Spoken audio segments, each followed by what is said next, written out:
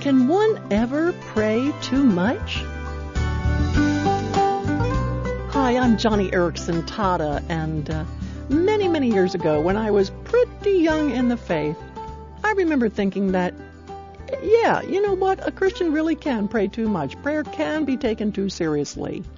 I recall a woman named Mary Lance, and once when I was driving in the van with her, we got a little lost, and right away, while our driver was turning around, Mary Lance, sitting in the back seat, she just starts praying out loud. She launches into an earnest petition, asking God to guide us where we need to go. I think that was the first time I'd ever heard someone just start praying out loud with no particular occasion to warrant it. And I have to admit, back then, it felt a little odd, almost strange, like, why don't we just ask directions? We don't have to make everything a matter of prayer, do we? Or do we? Well, many years have passed since I first met Mary Lance. And you know what? She is still praying. She is still at it. And the neat thing is, I have caught her passion. I hung around Mary Lance just long enough to realize that, yes, let's make everything a matter of prayer.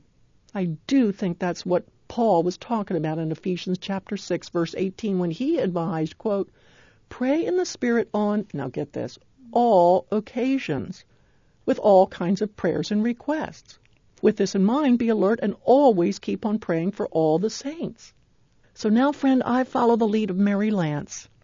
For example, one of the most important times of prayer I have is when we're all heading to the airport for a ministry trip. Just getting me on and off an airplane is no easy feat. Plus, my power wheelchair has to be dismantled quickly so it can be stowed in the belly of the plane. It's why my friends and I always prepare the way with prayer. And I mean specific prayer.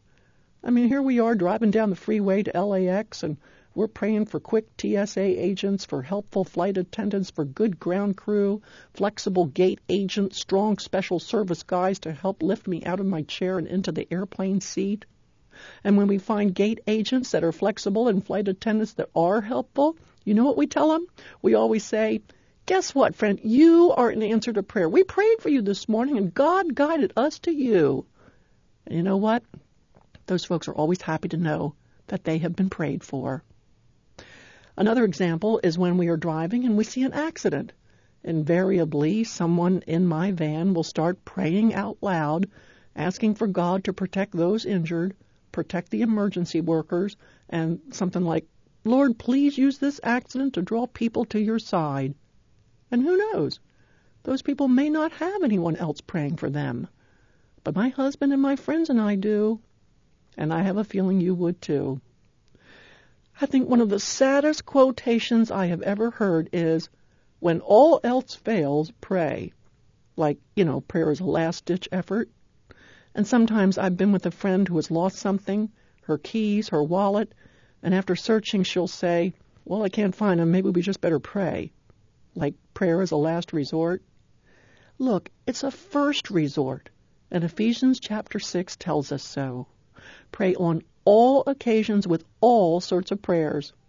Prayers that are specific, on the spot, detailed, out of the ordinary. Prayers offered up at the oddest of times. Praying in the car, with a friend, at a hospital, or after a good day's work as you walk to your car. And don't forget to visit my radio page at johnnyandfriends.org, where I've posted a brief video on prayer.